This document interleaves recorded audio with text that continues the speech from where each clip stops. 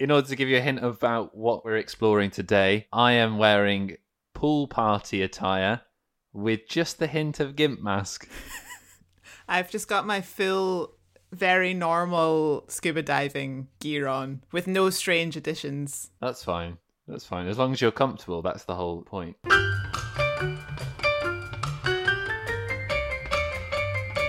Hello and welcome to All the Way Through Series 2, Episode 2. My name is Matthew Dunmiles and I'm joined by Alex Watson. Hello, Alex. Hello. Hello. What are we doing here today? We're journeying through the whole Louis Theroux back catalogue to find out whether we still love him as much as we thought we did. Yeah, we've just been locked in a room since the start of the year, constantly watching Louis Theroux episodes. I don't want to think about being locked in a room while we're discussing this episode, actually. Is it a particular room that springs to mind? Because it also springs to my mind. Yes, there is plenty of sinister rooms.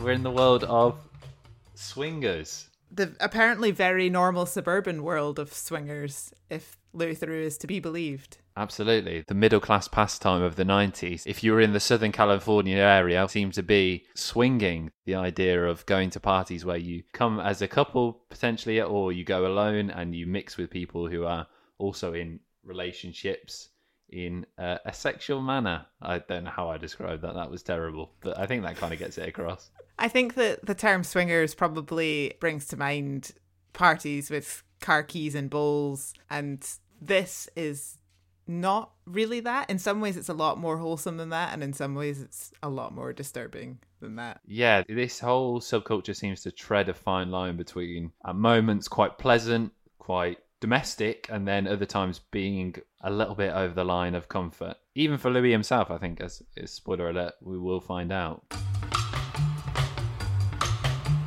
So, as you said, it's set in Southern California, and the main characters of this episode are Gary and Margaret, who are a couple who host swinging parties themselves at their home, and we come back to them throughout the entire episode. And in some ways it's strange for a Louis Theroux documentary, I think, because they are so much of a focus. There aren't that many where he spends this much time with the same people. Yeah, it's funny because we often break these things down scene by scene, and the amount of times I wrote back to Gary and Margaret's house was quite extensive. It feels a bit like a sitcom.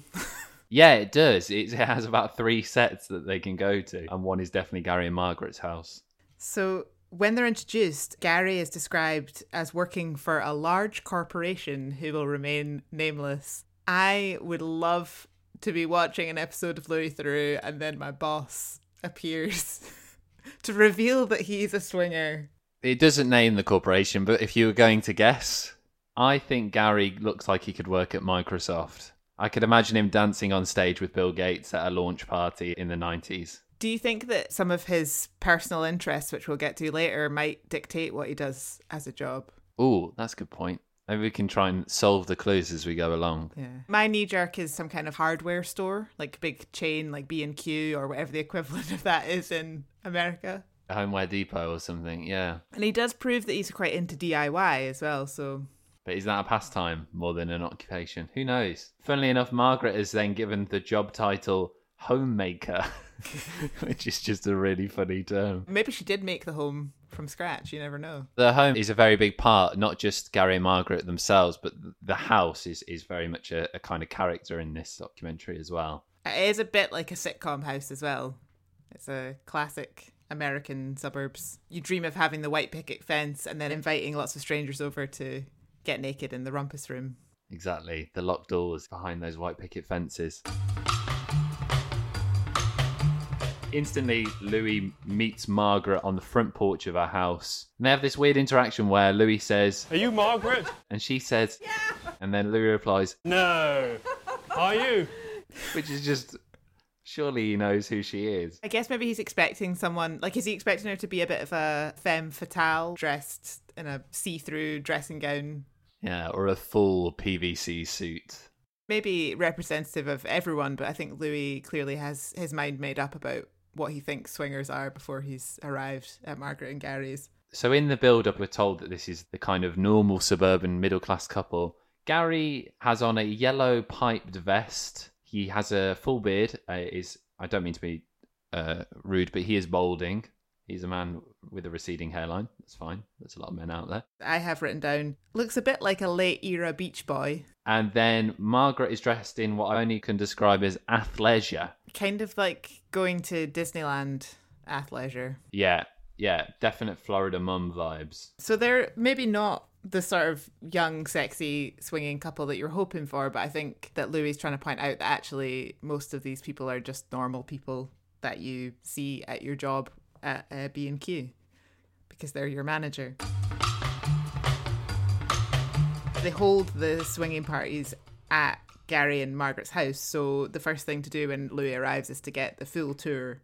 And Gary says that they take quite a lot of pride in decorating the house and getting things in for the parties, and they go to a lot of yard sales. I thought yard sales was going to be some sort of weird swingers euphemism for some sort of, I don't know, massive sale on PVC clothing, but actually they are just talking about real normal yard sales. Yeah, and they just seem to be collecting like potted plants. So we go on the house tour with Gary, and Louis says, "You've done a lot of work to the house." The house was not that impressive. There was a lot of clutter. Mismatched decoration. Yeah. The kitchen was a bit studenty. It looked like halls in that kitchen. Yeah, and the collection of posters and things, again, quite a student-y vibe. Yeah, well, that's it. First, we go to the group room, which is pretty self-explanatory what the purpose of that is. But it is a room with mattresses on the floor, sofas all the way round, and then a collection of sci-fi posters and magazines on the wall. Lots of Patrick Stewart. Yeah, this is the thing that bothered me, is that Louis says it's a bit of a space theme in here, indicating the magazines with Patrick Stewart on them. And Gary said that he hopes to eventually do the room up as a full Star Wars themed room. Even I know that it's Star Trek. That's a great shout. And he's clearly a fan as well, because he has several pictures of Patrick Stewart. That's not just one. What a rookie error. So Louis says this could be the Star Wars room, but also refers to it as the orgy room. Which Gary agrees with. Gary agrees with, and Louis asks a very practical question about cleanliness. Gary says they put out a lot of towels, and then says something horrendous with the word fluid in it. I realised as soon as I saw the orgy room again that this scene makes me really uncomfortable. I really don't like the idea of that room with all the duvets that could be hiding all kinds of stains. Again, it is very, like you said, studenty. Almost like it could be a childhood bedroom that's not been properly renovated. Not necessarily the sort of place where you'd feel in the mood for an orgy. I don't know. No, well, the whole thing is very homely. I think that's almost the kind of vibe that Gary and Margaret go for. This is a comfortable suburban setting more than it is a sex dungeon. There is definitely sex dungeons on premises, but this is not it. Before we get to the sex dungeon, Louis sort of starts to ask Gary about the etiquette of joining in with a group during a swinger party. Louis asks, So let's say I come in here and I'm interested in what's going on. Can I just dive in? Gary says no. No, not specifically. No. But then Louis asks if he was stroking someone's hand, for example, or thigh, and then wanted to go on to stroke one of their primary erogenous zones, which is how he says it. Would that be all right? And Gary says yes, that would be all right. So we're a bit unclear on the rules. On the consent message. But I think Gary does say afterwards, if someone was to move your hand away, you have to take that as written that they are not willing to let you touch their erogenous zones, quote unquote. I liked Gary's phrase for how you get involved was to say, Would anybody mind if I join in a little bit? Just a little bit. yeah. Which is exactly how you would imagine Louis Theroux asking you if he could have group sex with you, I guess. Very polite. Yeah, he does kind of mimic Louis' dialogue there. The tour continues to another bedroom. The setup for this is great. You kind of just see a close-up of Louis and Gary, and Louis saying, so there's a lot of snorkels and scuba gear in here. Is it a diving theme in this room? And then the camera pulls back to reveal what looks more like a gas mask with a massive dildo attached to it. Where the nose would be, which Gary reveals was worn by a lady at the last party, and he says she was a lot of fun. He sounds almost proud of her. I really hope he cleaned that out well every time. He does seem a little bit sheepish about the snorkeling side of it. He says that this room is where he keeps all of his rubber and fetish collection, which is what Gary is super into. One of the interesting bits I thought was when Louis asks, what's the appeal of the rubber? And Gary replies, it's psychological. I've always been kind of interested by this. So there was an article on the Metro by a writer called Miranda Kane called Rubberists, A Beginner's Guide to the Fetish for Wearing Rubber. And she asks people who wear rubberists, what they feel is the appeal. So one says, the feeling of contentment and freedom when wearing skin-type rubber really does it for me. And someone else says it's the sweet aroma of good quality rubber. Well, it's strange because Gary says that it's not the texture for him. He doesn't really seem to know where it came from. Wouldn't it be really warm? Just from a practical standpoint. And this is Southern California. That is not a cold part of the world. There's one point where they're talking about it being 104 degrees. Guaranteed someone has fainted. Someone has had heat stroke at the middle of one of these. While wearing that get up with the dildo nose. Fell straight into some of the snacks laid out by Margaret. Gary shows off what he describes as the pony chair. Using his DIY skills. Exactly. Well, I'm not surprised because according to sextoycollective.com, a guide to the best sex chairs, these chairs can reach up to $2,000 to buy. What? Yeah. So Gary, as well as being a model employee at B&Q, is also economically sound. He knows what he's doing. But all the pony chair is, as Gary reveals, is a table upside down with a foam pad on it so you don't get a numb bum. And as Louis goes on to demonstrate, the idea is that someone, but probably a woman, sits on the foam pad and puts her legs up around the legs of the table, which are pointing upright, so that she can keep her legs elevated and she doesn't have to worry about it. But Louis says that he feels vulnerable in that position. Yeah, and Gary says, exactly. Very sinister thing to say, that.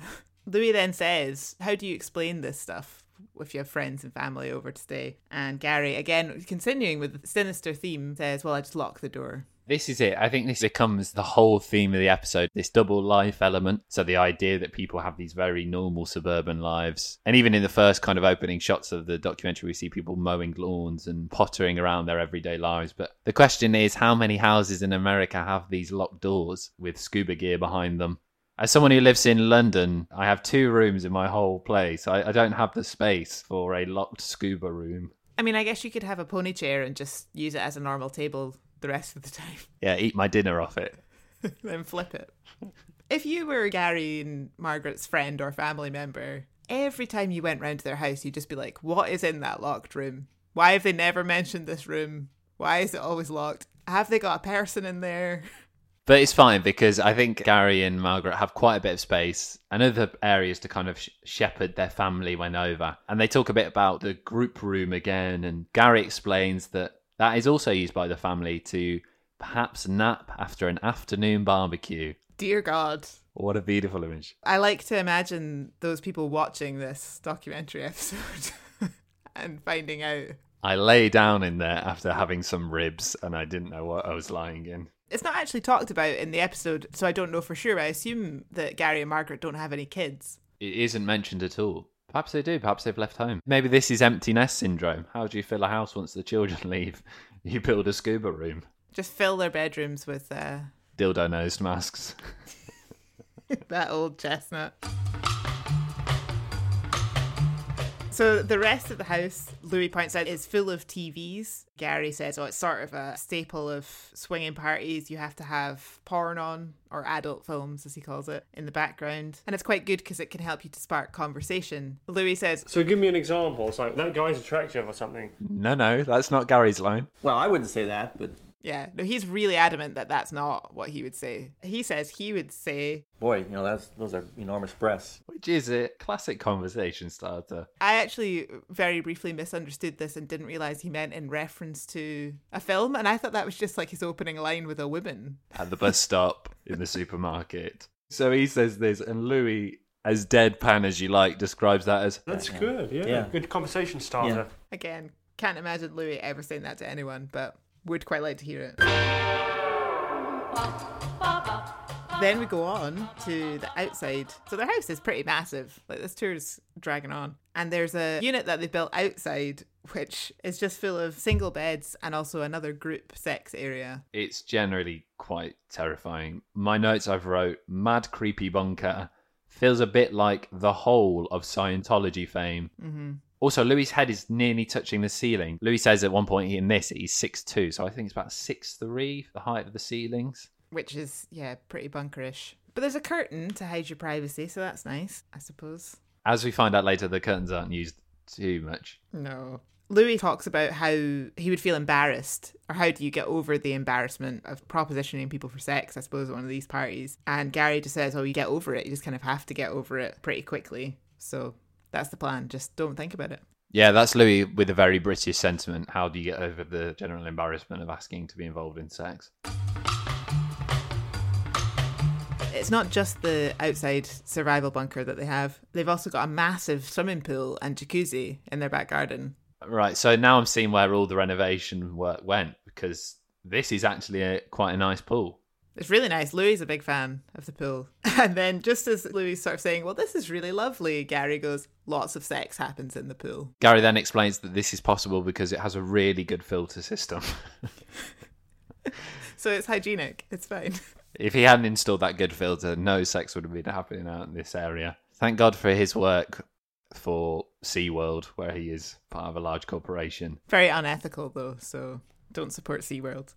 I think Louis at this point asks, so what happens at the parties? Like, are you out here? Are you in the house? How do you generally operate? And Gary says that he stays outside during the parties. He likes to be out in the pool, whereas Margaret stays inside and kind of runs things, the business side of it. It reminded me of that interview with Theresa May and her husband, where she talks about boys' jobs and girls' jobs. I get to decide when I take the bins out, not if I take the bins out.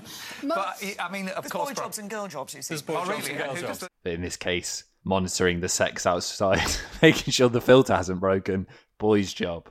Margaret's like stirring the macaroni cheese, girl's job. Yeah. And then it cuts perfectly to the next scene, which is Louis chumming Margaret along to the supermarket to do a girl's job, which is buying all the food for the party. Not any supermarket, Vons, Value Supermarket. I am a huge fan of supermarkets in foreign countries and love to spend time there. Well, I heard that Louis is making a documentary on US supermarkets and how different they are to British shops. Yeah, I heard we don't have large supermarkets in Britain. So says Margaret in her cover story. We'll get to that. But first, Vons Value Supermarket.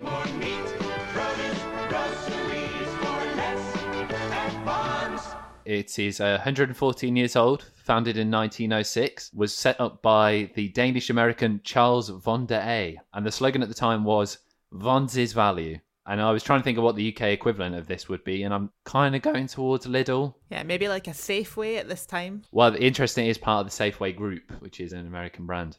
That's all I've got on Vons, so I was just very interested. I'd be curious to know how much the shop cost if it's a value supermarket, because they buy a lot of stuff, specifically food and drink. Louis does ask, will we be buying any condoms for the swinging party? And Margaret says, no, that would get expensive. Guests bring their own. Maybe one of the most heartwarming moments of this episode is next, where Louis and Margaret go around the supermarket together, and there's quite a nice little montage where they almost have like a mother and son moment. We see Louis lifting a watermelon above his head. Where was that manly strength when workers depended on him in the survivalist movement?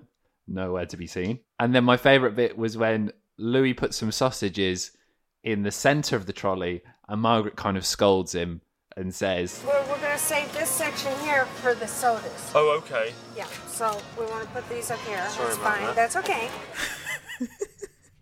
That's such a... I mean, your mum actually would say stuff like that to you in the supermarket, though. I used to get criticised for packing the bags wrong, like so heavily. But I just thought this was nice, because normally Louis has like a dad in every episode, a father figure. And I think this is one of the first times, maybe one of the only times, that he has a mum figure. He doesn't flirt with Margaret in the same way that he flirted with Anne Lee or some of our other favourite ladies. there are moments, but you're right, it's fairly minimal in terms of the flirting. We know that Louis is like catnip to the older lady, but this doesn't seem to be how that relationship is set up. Well, there might be a reason, because after sort of chatting to Margaret in the supermarket about swinging, where Margaret reveals she's been swinging since the 70s. Bear in mind, this is 1999 now, so that's quite a long time. 30 years nearly. Louis asks, do people ever ask why you're buying so much food? What do you tell them? And Margaret says, oh, I just tell them that we're having a pool party, because she buys so much food. There's an incredible buffet at a swingers party. Gary and Margaret really put on a spread. You know how some people go to the casino just so that they can get the food? It feels like that situation. Maybe I would go if the food was good enough. I know someone who ate a full lasagna at 3 a.m. in a casino. I used to go to a specific one because they did rollover hot dogs. Oh, man. You shouldn't be basing your decisions on whether you go to a casino on what food they do, but it does help. Don't gamble, just eat rollover hot dogs. Louis asks Margaret at this point, what would happen if you were just honest? You just told them we're having a swingers party. She really doesn't like this suggestion. She says people would freak out. They'd freak out if they knew the truth. It was touched on before with Gary seeming quite sheepish about his own fetish. They're both simultaneously quite open and happy to talk about it, but also quite ashamed of it, or they really don't want people to know about it. There's an element of this could be damaging to them, which I think is played upon quite a lot throughout the documentary, and Louis really pushes the boundary of what he can say and how he can say it in front of people and how much he can kind of expose what they do. One of the moments we see is literally the moment after this. The cashier is there helping them scan their goods. She's a middle-aged lady, and Louis does this ridiculous stage whisper where he goes to Margaret. She's quite attractive. Okay, go ahead and no. If she wants to come to the party. No. Margaret seems very nervous about this. She's really not happy, but Louis is winding her up. He definitely knows that he shouldn't be talking about this, but he is. And making things worse, I think Margaret has made up her really crap cover story about how the documentary is about large supermarkets in America, to which Louis then plays completely dumb. We're doing a documentary on American grocery stores and how big they are for England. Because English people don't have anything this big. Is that right? Yeah. I mean, is that how, were you just giving her a cover story? Mm-hmm. Why? Because it sounds good. Yeah, why? What's the matter? Nothing. Were you telling lies? No. Fibs? No. We're not doing a No. documentary. Be quiet. It sounds quite BBC 4, that documentary. Like I say, I'm a fan, so I'd probably watch that. Yeah, I mean, I'd give it a watch. I don't know whether it's quite Louis' area. It maybe be Greg Wallace. Margaret's pretty annoyed in the car park outside when they're putting all the shopping in the car. She's pretty angry. And Louis says what we were thinking too, that it's a shame that she can't be open about who she is and what she's doing. And she sort of loses it with him a little bit and says, well, you know, I want to be able to come back here and shop without being judged. I don't want people to gossip about me. And that's what would happen if I tried to invite people to the swingers party. Absolutely. And I think she's totally got a point there. This is her local community. What she does within the confines of her own home doesn't really matter to the people on the street that she lives. I can see why she would want to keep that as a separate thing. I think Louis quite enjoys playing on the deceit element of it, the idea that they are having this big party, but what is it for? And no one knows. And Margaret says, You just can't go up to somebody and say, why don't you come to a screw party? I found something quite interesting, which was an LA Times article from the year before by a guy called Adrian Maher, who talks about there was loads of factors which resulted in the boom of swinging in the 90s. One was the number of First Amendment legal victories over the last 2 decades regarding sexual matters meant people had more freedom to kind of pursue unorthodox lifestyles. And they also talk about the boom of the internet. This is the real dawn of online messages and the internet culture, which eventually becomes a huge driving factor in this whole movement. Adrian makes a really good point, which is the rise of swinging is a backlash against the angst-ridden sexual hibernation of the AIDS-ridden 80s. And it's an empowerment of women, social, political, and sexual. So it's emboldening women to pursue their sexual interests, which is a really interesting point. I think it's interesting the point about it being fueled by the internet, though, because from what I can gather from this episode, that's not how people hear about Margaret and Gary's swingers party. It seems to be like a sort of word of mouth phone call situation. I'm not sure how they advertise, or maybe it has just been going on for so long that they build a reputation. Yeah, it is interesting. How do people find each other in these times before you could go on Twitter or go on a Google search and find this within minutes? How did they do the first one? That's what I want to know. It was just Gary and Margaret sitting in separate vicinities of the household. Yeah, I mean, presumably there weren't that many people there. It would have just been friends, or I'd be curious to know about that. God's sake, Louis, go back in time and ask them. Sadly, the all the way through budget doesn't quite stretch to a time machine. So my next plan was to speak to an expert on swinging. I had a chat with Dr. Edward Fernandez, who's an associate professor of psychology, a social psychologist and also a sexologist. And he's been researching, studying and getting to know swingers for a good long while now. So he was able to tell me about the history of it, as well as how things have moved on since Louis filmed Weird Weekends. My name is Edward Fernandez. I'm Canadian. I am a professor of social psychology and sexology. I've been doing research on swingers probably for the last 25, 30 years. I've written many articles. I've done 12 bona fide studies, and I keep in contact with the swinging community, if you can call it a community. So I get invited to a lot of swingers conventions. I do a lot of workshops for swingers clubs. I also consult with some therapists in terms of dealing with swinging couples or swinging individuals. What's the kind of demographic of people who are swingers? It's really interesting because traditionally swinging as a term and as a lifestyle came of age in the 60s. And perhaps at that time, it was true that swingers were more likely to be found within suburban areas, not so much in the larger cities. They took great pains not to be found out, I guess. Swinging has changed completely in the last probably 30 years or so, to the point now that swinging today, I actually even question the term swingers or swinging. Does it really mean anything? Because societal values have changed. People have become much more permissive in terms of extramarital or extra-dyad sexual interactions. So swinging, just like any other social event, has gone through an evolution or a metamorphosis, if you like. 50s, 60s, yeah, suburban was a place to find them. Nowadays, they're everywhere.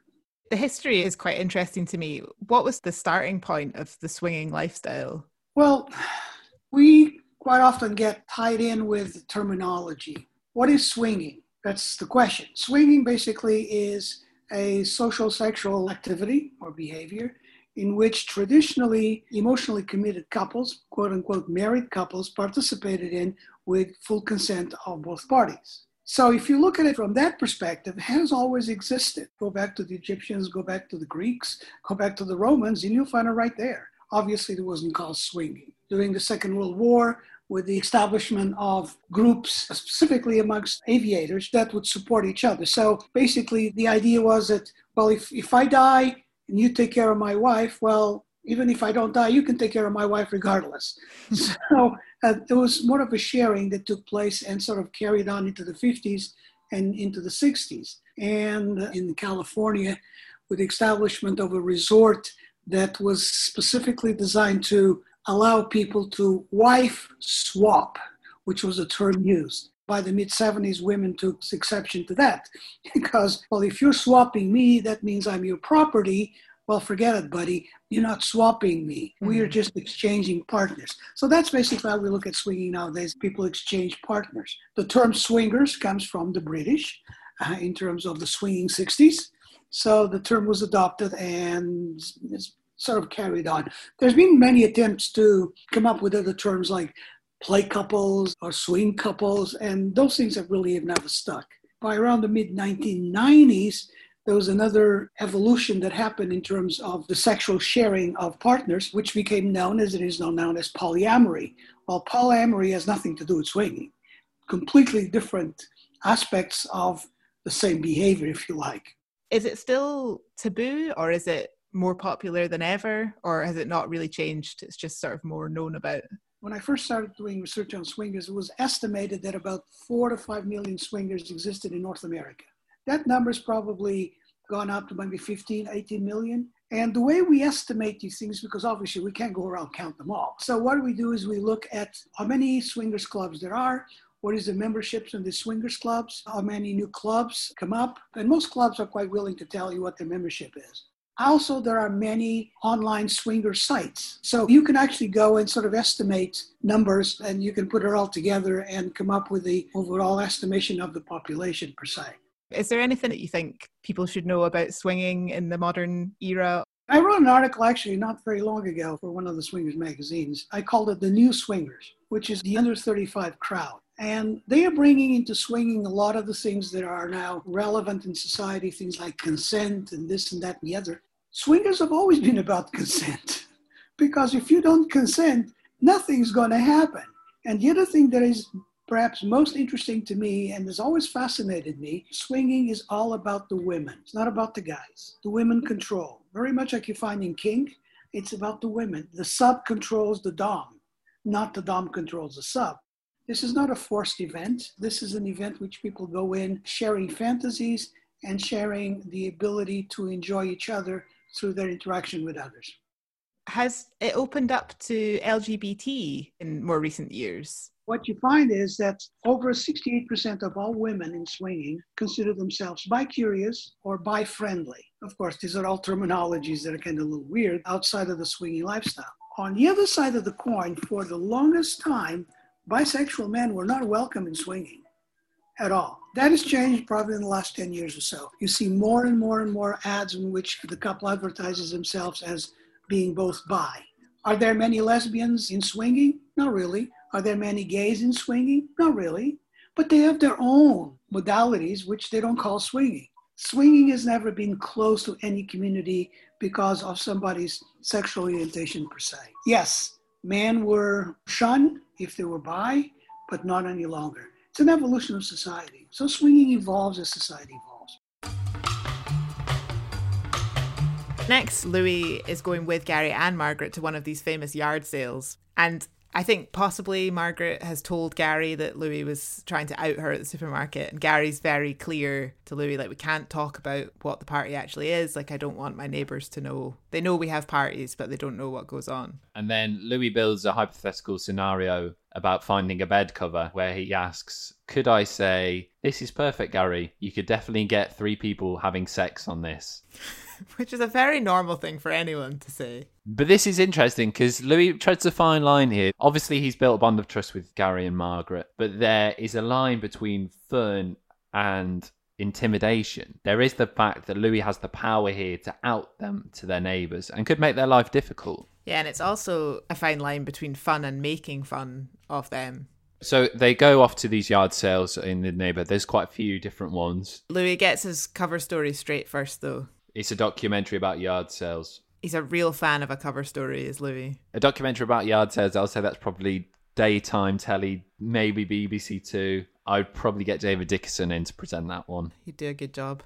Louis tells everyone very loudly, wherever they go, that they are making a documentary about yard sales, just so everyone knows. I kept a quick itinerary of the things they decided they didn't need, what they might need, and then the things that they got from the yard sale. So things they didn't need: flippers, an NFL football phone, and a chain link fence. The chain link fence made me laugh. All suggested by Margaret, and then Gary would just go, no.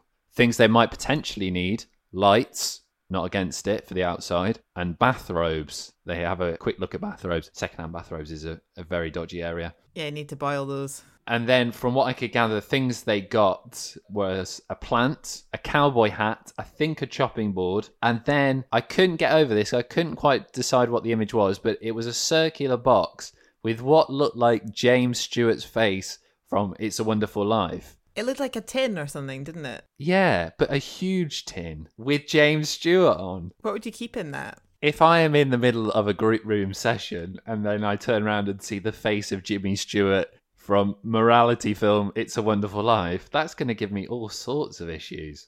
I quite like Jimmy Stewart. Is that weird? Oh no, handsome man, no doubt. But that film is all about being good and doing the right thing, and it would just send me off on a very different path, I think. I did think it was a bit mean the way that Gary shot down all of Margaret's suggestions. I mean, maybe they do need a chain link fence. Who knows? There is very little time that we see with Gary and Margaret together in this, and that has only just dawned on me, but they seem to be interviewed quite often separately. Yeah, and the way they interact here seems a bit off. Yeah. Another mother-son moment when Margaret has Louis try on a shirt. And then I guess the implication is he arrives at the party with the shirt buttoned, and then later on he unbuttons it and just wears it like that. This was disconcerting, to say the least. You know what, though? It's the best fitting shirt he wears in this entire series. So Louis asks, as they're walking home with their plant and their cowboy hat and their Jimmy Stewart box/tin, why they go to so much effort for the parties. I mean, they've obviously spent a reasonable amount of money on food and drink, and they're buying things, they're doing up their house. And Gary just immediately says, well, I mean, you haven't seen the women who come to the parties yet. They're very nice. Margaret, less sure. Again, Margaret seems to be very much in the administration role. Louis sort of points out that Margaret doesn't seem as convinced, and Gary says, well, some of the men are nice too. Gary at pains to say any man is attractive. It's almost too much. Yeah, it's very defensive. So we're back at the house. Back at the house, and Gary's answering a call from a prospective couple. So he asks them about themselves, makes sure they are part of a couple, and he spells out the rules of swinger parties, which are no heavy drinking, no drugs at all, politeness, and niceness. Which is quite a decent set of rules, really. Louis asks about the idea of screening people based on their attractiveness, and Gary's very against this. He says any couple should be able to attend whatever they want, and he says all sizes, shapes, and ethnic backgrounds. So obviously Gary is totally fine for this to be a really inclusive environment, which maybe is not the case, and we see this later on with other groups that are out there. It's pretty good. I mean, as much as I do think Gary's a big perv, he does have the right attitude, I think. The perv with a heart of gold. They have a moment, not a father-son moment. I wouldn't say that Gary and Louis ever get there, but Louis feels like he's passed Gary's initial test, and Gary agrees, and he says that Louis got a good attitude and he asks good questions, which is why they like him. You would think that his questions would get a bit annoying, but... But also, the fact that he asks questions, he is there as a documentary reporter, for God's sake.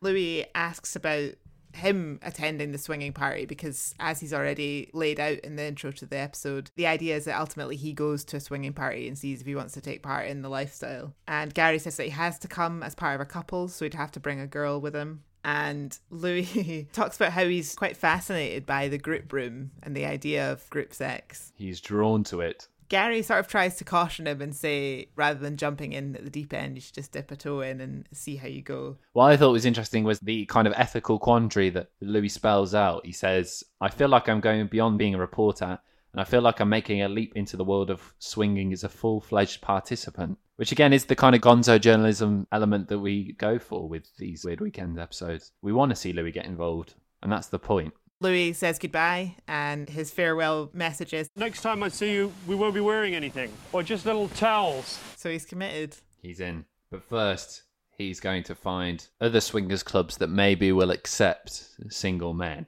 And Louis is wearing a tactical turtleneck. He's got a jaunty polo neck on. They cut to this scene. It's a group of apartments called Plaza Woods. And they play the Star Trek opening theme tune, which is potentially a nod to Gary's posters. I wondered if this was a nod to the idea of William Shatner being a swinger. I didn't know that William Shatner was a swinger. Well, this is it. I wasn't sure, so I had a Google. And apparently, in an interview with Chicago Magazine back in 2012, he spoke to a reporter called Emmett Sullivan, who said, "You've been to Chicago before. What are some of the memories that stand out to you about the city?" He said, "I've been in a swinger's apartment and I didn't realise it was a swinger's apartment. My wife and I went to an apartment. There was somebody said we could use for the weekend. It was an experience." The reporter asks, "Were there swingers there?" "It was empty, but it was filled with cameras and paraphernalia. We crept out of there, two little innocents from wicked Los Angeles." So, Shatner, not a swinger. Just a room full of scuba gear. Oh, it's quite wholesome from Shatner, actually. Yeah, which you don't always expect, but that is nice to hear Bill Shatner was being quite innocent. Louis is in his jaunty polo neck, and he's going to meet someone from the Cibrian Club, where single guys are welcome, it's described. And it's run by a guy called Don, who we never meet. No, but he gets talked about a lot in a bit of a culty manner. I tried to find any information I could about the Cibrian Club. There is very little out there. The one thing I did find was there is a post address for the Cibrian Club, and it's in Seal Beach, California. Why does Seal Beach ring a bell? Because that's the home of Dr. Wynn from the infomercials episode. Oh, man. Do you think Dr. Wynn is friends with Don? I don't know, but it makes you think that maybe they were filming these two episodes in tandem. Could be. The Cibrian Club doesn't feature either. Maybe it's not a physical place, but it doesn't itself feature in the episode, so maybe it just never existed. Maybe not. But we get introduced to Kara, who is the club hostess, and she is a woman in her late 20s, early 30s, I'd say. Seems young. Quite a retro fashion sense, and likes Winnie the Pooh. Yeah, her entire apartment is kitted out in Winnie the Pooh stuff. She also owns quite a few sex-related books, which Louis has a look through. One of them that he highlights is called The Ethical Slut. And Louis takes great pleasure in reading out some of the chapter names, including Slut Styles, Group Sex, and Orgies. And he's just doing that little smirk thing where you can tell that he's loving talking about this. The Ethical Slut, by the way, was written by people called Dossie Easton and Janet Hardy. And the idea of the book was to reclaim the word slut. Slut is defined in the book as a person of any gender who has the courage to lead life according to the radical proposition that sex is nice and pleasure is good for you. I can get on board with that.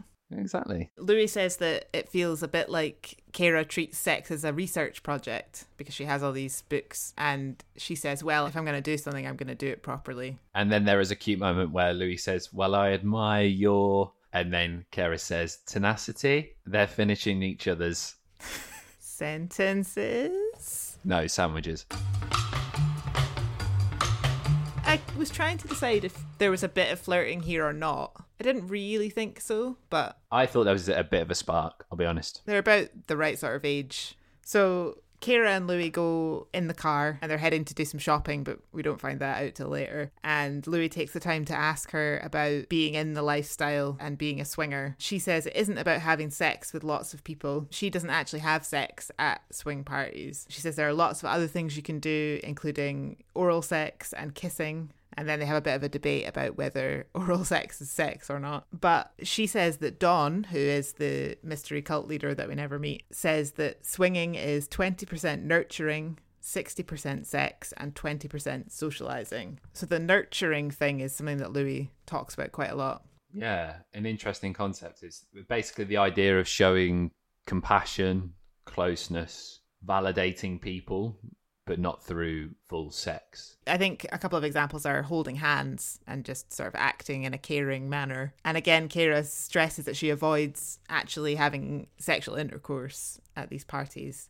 I kind of feel like maybe the definition of swinging has changed, or maybe our perceptions of sex has changed, but isn't she just like a single person that doesn't want to have a relationship? Does that really make her a swinger? No, probably not. But I suppose what makes her a swinger is that she is part of these swinger parties, even if she is not actively a participant. She's still a part of the lifestyle, I guess. Yeah. And she even talks about her own sexuality, saying that she's bi-curious, which in her definition just means that she's not quite sure how she feels about same-sex relationships. She's possibly gay, borderline is how she defines it. Louis kind of does a what does that actually mean sort of point, but I suppose bi-curious is now a pretty established concept in mainstream parlance. Exactly.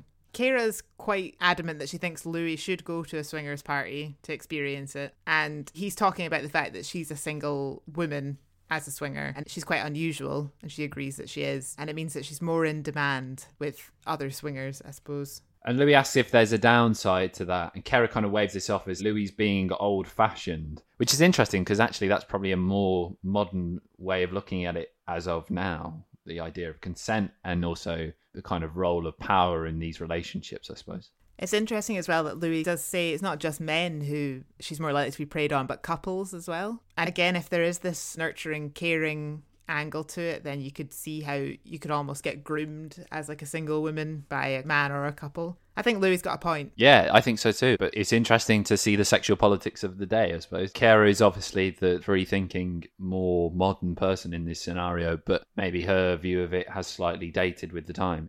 So they get to where they're going, and it's clothes shopping for Louis. First of all, sorry, one thing to note. Oh, sorry. This was really important. Someone clearly shouts "fuck you" from their car in this bit. I heard that as well. And it was almost like they tried to block it out and they actually made it more obvious. Then they head into the mall to get away from the baying crowds after Louis' blood. This is quite a fun little scene. I enjoyed it. She's chosen a shirt for him and she's kind of showing it to the camera and saying, "Ooh, I'm liking this. What do you think?" For Louis? Says he's going for the mod look. It's impressive that Kara knows what the mod look is. I don't know how much that translated over to the States. But then, confusingly, she says to Louis, it kind of goes with the bowling thing. Yeah, so I think Louis wants to be a bowling mod. Don't know how many mods there are that are into bowling. Kingpin Paul Weller or something. I don't know how this kind of works together, but apparently it does. She also describes a lot of things as primo if she really likes them, which I thought was fun. LA slang. Yeah, really nice. I'm going to bring that back in a big way. Primo. Louis goes to try on this black shirt that Kira's picked out for him, comes out and complains that he thinks it's too big and that his neck looks like a pencil. He's not wrong. She says it's the style. The idea of the clothes is that they need to express a sexual wanting, and the words she gives him to follow are, it has to be sexy, cuddly, and warm. She explains that the Cyprian Club puts a lot of emphasis on appearance, which Louis compares to the way that Gary and Margaret approach their swinger parties, which is that they don't discriminate. And again, Kira seems to have been brainwashed a little bit by Dawn and says, well, you know, Dawn always says there are a lot of dog shows, meaning that people are ugly, which is horrible. And she says that they have a system where they rate people out of 10, and that's how they decide who is the upper tier of the Cyprian Club and who can even be in it. So they say that they have these Club 10 parties with the people who are rated 10 for the most appealing people to get together. And the rating system is made up by your appearance, sociability, social status, and intelligence. It's quite a discriminating group of characteristics and easy to fall into some horrible stereotypes there, I reckon. She even uses the phrase upper class when she talks about them. But then she kind of does the charm offensive when Louis says, can Dawn rate me? And she says, well, I could rate you, and tells him that he would be an 8 or a 9. And then he tries on a bucket hat to try and push that over to 10. Louis leaves Kira, and he's decided that the Cyprian Club isn't for him. We never meet Don. Don remains faceless, an idea more than a person. Again, another argument that the Cyprian Club isn't actually a real thing. But Louis does want to go to a swinger party, and he's going to go to Gary and Margaret's. So to follow the rules, he needs to take a girl with him. And obviously, the normal way to find a girl to go to a sex party with when you're in a city that you don't live in is to phone up the local newspaper and place an ad. This scene was probably one of my favourite scenes in the whole thing. Louis is standing in the middle of a busy road at a payphone, placing his classified ad, and you see him across the road, but they play the recording of the phone call. English TV presenter seeks swinging partner for entree into the lifestyle. I don't know if you noticed what Louis is wearing when he's phoning up about the ad. It's the shirt that was rejected by the president of the Home Shopping Network in the last episode. No. Incredible. It's the orange shirt with the embroidery on it. That's so funny. I didn't pick that up. That's hilarious. He really loves that shirt. Well, she said you can enjoy it at home, and he decided he could enjoy it at a payphone. He can enjoy it at Gary and Margaret's home. Hi, this is Louis Theroux from the BBC. Thanks for calling. Please leave a message telling me a little bit about yourself, what you're looking for, and your name and number after the beep. Thanks very much. After this, they play a number of the answer phone messages from many women and some men as well that got in touch about Louis' advert. Some are fun, some are less fun. I noted down some of my favourite responses. There was a stripper named Tiger, a woman who claimed to be introverted and extroverted, depending on the day, a slim redhead with mysterious green eyes, and then, the bi-curious man who said, I'm not a woman, but I am a bi-curious man. But then we find Laura, who describes herself as 40 years old, lived on Venice Beach for a year. She says she's athletic, she loves outdoor sports, she's a retired retail executive, likes music, books, and especially sex. And the little montage that this plays over is basically of Louis and Laura speed going through a relationship by the looks of it. They meet up for a run. They're cooking dinner together in the kitchen, like laughing. She's getting him to open jars for her. I mean, you could be led to believe that they had like a bit of an actual romance before they went to the swinging party together. Laura seems like one of the nicest people in this whole documentary. She oozes a real kind of confidence. She doesn't make a fuss. She seems to put Louis at ease at a number of occasions. I'm a big fan of Laura. I like her as well. She clearly doesn't get too flustered by anything. She drives Louis to the swinging party after, we're not sure how long they knew each other before that. I imagine it was probably one day. I think it was 3 years. I think they probably really bedded him in there. On the way, Louis thanks Laura and reveals to her that he's only allowed to go to the swing party because she's going with him, because he has to be part of a couple. And she says that she's done this before for married friends. She's gone with the man in a couple to swinging parties, which I think Louis is a bit shocked by, the idea that your friends could share their partners. But yeah, like you say, she's very relaxed about it, very open about it. And yeah, it just makes it all feel very normal and accepted. I think the nervous energy that you get from watching Margaret and Gary, like you can tell that they're quite ashamed about it on some level. And Laura just seems like she's come to terms with it and she's quite open about it. While they're in the car, Louis talks about his boundaries as a journalist. Will they be respected? And Laura says, yeah, they will be, but you haven't even made the decision where you're going to join in yet. So this is kind of the thing that keeps you watching. Is Louis going to get involved? Will he be a swinger? Laura stresses that not everybody participates, even if they do go fully intending to. So there's very little pressure. He seems nervous, though, and he's kind of standing at the door, and she explains there will be a spark that kind of sets things off. He's not going to walk into a room full of naked people writhing around. And when they arrive, it is just a very middle-class domestic scene. They open the door, Gary and Margaret are there, they do a very formal shake hands. And then there's an awkward bit of administration where Margaret explains that it's $30 per couple and then $30 for a membership card as well. Which lasts for 10 years, the membership card. So once you're in, you're in. Also, just to make it even more like an actual pool party, they bring food. Everybody's brought food with them, even though Margaret bought like the entirety of Vaughn's supermarket. They've brought more food. Someone will probably eat a whole lasagna just because there's that much food at the party. It's not totally divorced from just very normal dinner party settings, I suppose. Obviously, as soon as you bring Laura in, Gary is there to greet her and immediately starts asking her about her past experience with swinging, and then she kind of reels off the list of all the different places that she's been to. He's very impressed by this. He says that she'll have to show him the ropes, kind of thing. So many sparks flying. Yeah, you can definitely tell that Gary at least is very into it, although Laura seems open to Gary.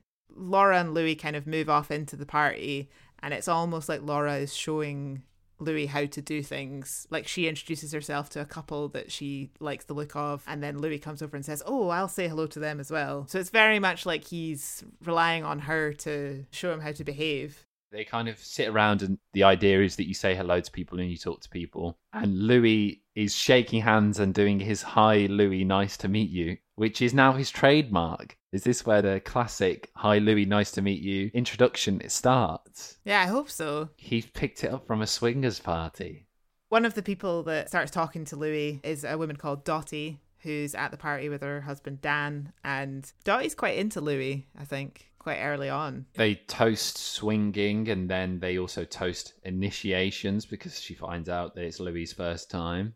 And then she says to him, you have to tell us what your fantasy is so that we can help you enact it. Louis' fantasy is making it out of the evening alive. I mean, it's seamless link from there. Cuts from that to Gary showing Laura all of his rubber fetish paraphernalia, and she's very politely nodding. Gary's telling her about his mundane scuba fantasies. At one point, he describes himself as wacky when he's talking to her. But they cut to occasional things. There is nudity, there is sex happening around while these conversations go on. I really don't get Gary initially calling his fetishes mundane and then describing them as wacky and bizarre. I feel like he has to soft play the dildo nose. Oh, she's already seen it, so... You know, it's just your standard dildo-nosed mask.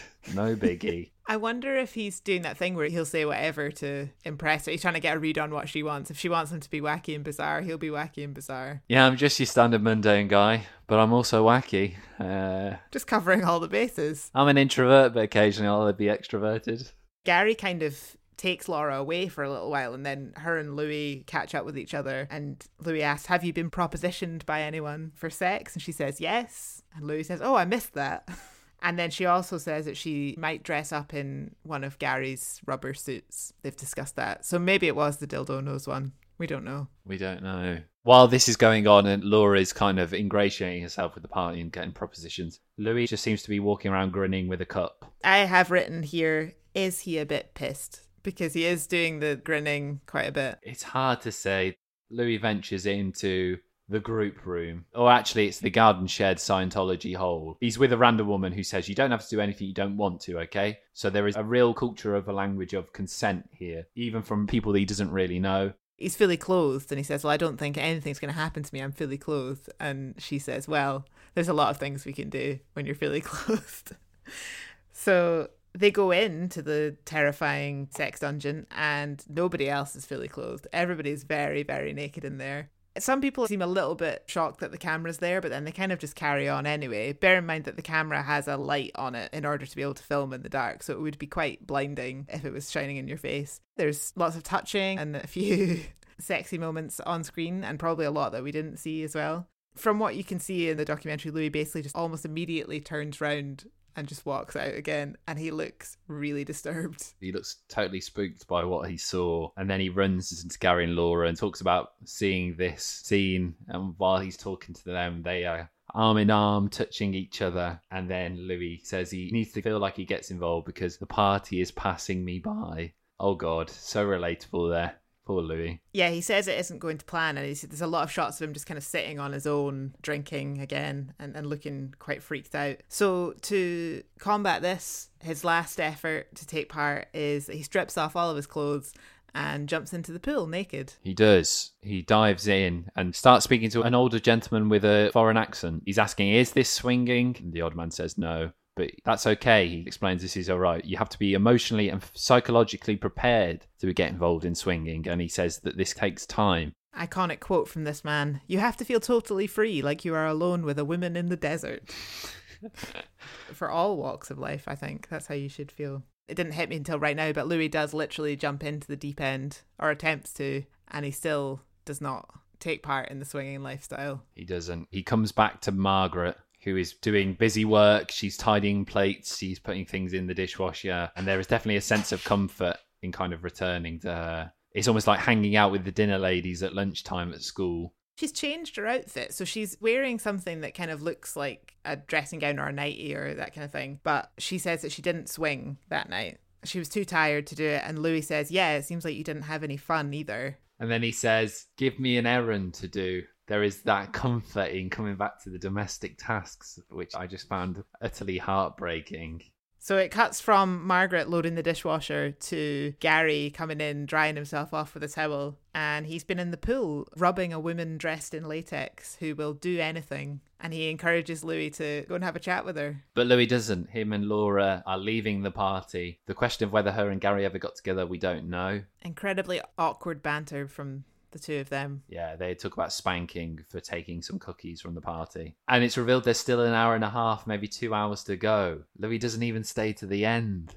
But the next morning, he goes back to help clean up. He does, and talks to Margaret about how weird it was. Yeah, he says in the voiceover that he still finds the concept of swinging incomprehensible and asks Margaret, don't you think it's weird?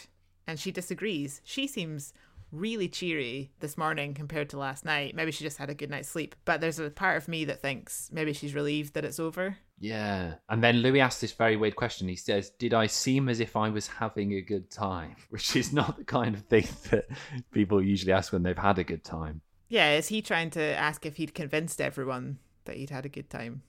I wrote down that Louis wearing his yard sale shirt that Margaret chose for him. That's sweet. So he has a chat with Gary, and they touch again on the duplicity of the lifestyle. He's kind of helping him tidy around the pool, and he's like, isn't it weird that only a few hours ago there was people having sex in this area and now it's totally normal again? And Gary compares it to a wedding. He says things happen at weddings that you never would know, but we just kind of make it more out in the open. And they kind of touch on the monogamy, the faithfulness element of swinging. Originally with Margaret, Louis asks her about Laura, who he'd brought to the party, and then he says Gary seemed to like her, spent a lot of time with her, and Margaret sort of says, yeah, you'd have to ask Gary about that. She really doesn't seem that comfortable with Gary talking about other women. Or, I mean, she seems comfortable for him to talk about it, but not in front of her. Maybe there's something in the fact that they do have their boys' jobs and girls' jobs outside of the house, inside the house, to make sure that they don't see what the other one does. Which, in some ways, is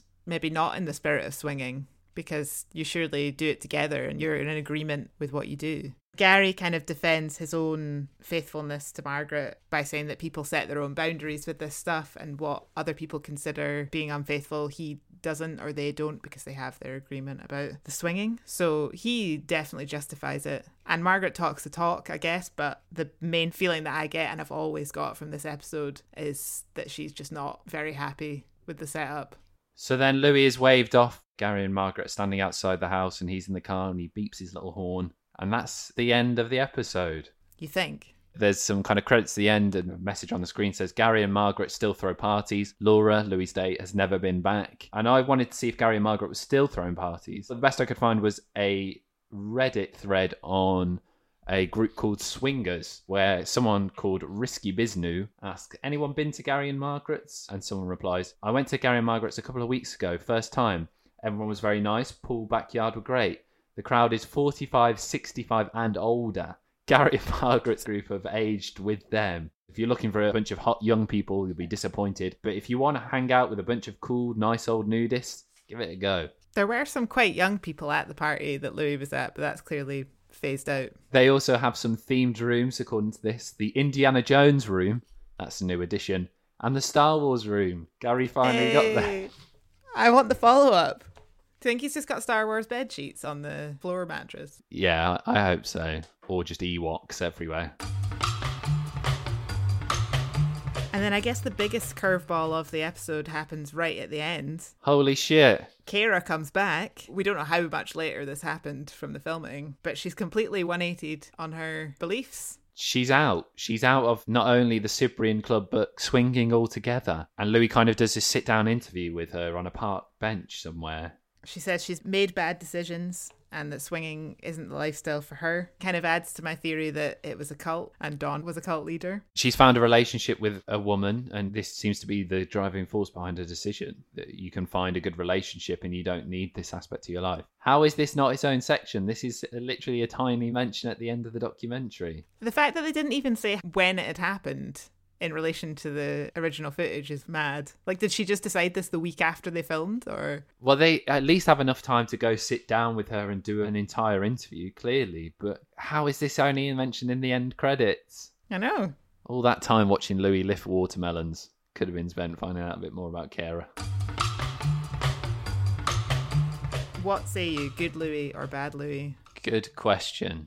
There was elements which I really, really liked. I think what they really try and play up is this secretive lifestyle which is hiding behind every American picket fence, but I don't know whether it's enough. Maybe because of the years that passed, this doesn't feel as revolutionary as it maybe did at the time. So I'm going to say, just because I have to be honest, I'm going to say this is bad Louis. Ooh. I'm going to disagree and say good Louis. Okay. Because I think it is a subculture that you are curious about and you do want to know more about. And I don't think there are that many documentaries like this that are quite open about something like this. But yeah, I mean, it has its flaws. It's strange how much of the episode he spends just kind of antagonizing Margaret and Gary rather than trying to get to the root of their clearly unhappy marriage. I think he did the proper Weird Weekends treatment on this, even if he didn't actually swing. He didn't actually star in porn either. He at least got his kit off and dived in a pool. It's more than we've done. We've seen a lot of Louis Theroux's bum in the last couple of seasons. They loved him being naked. Just surprising. I feel like he's a very serious man with his clothes on all the time now. Look, you can only keep a turtleneck on for so long. Sometimes you have to break free.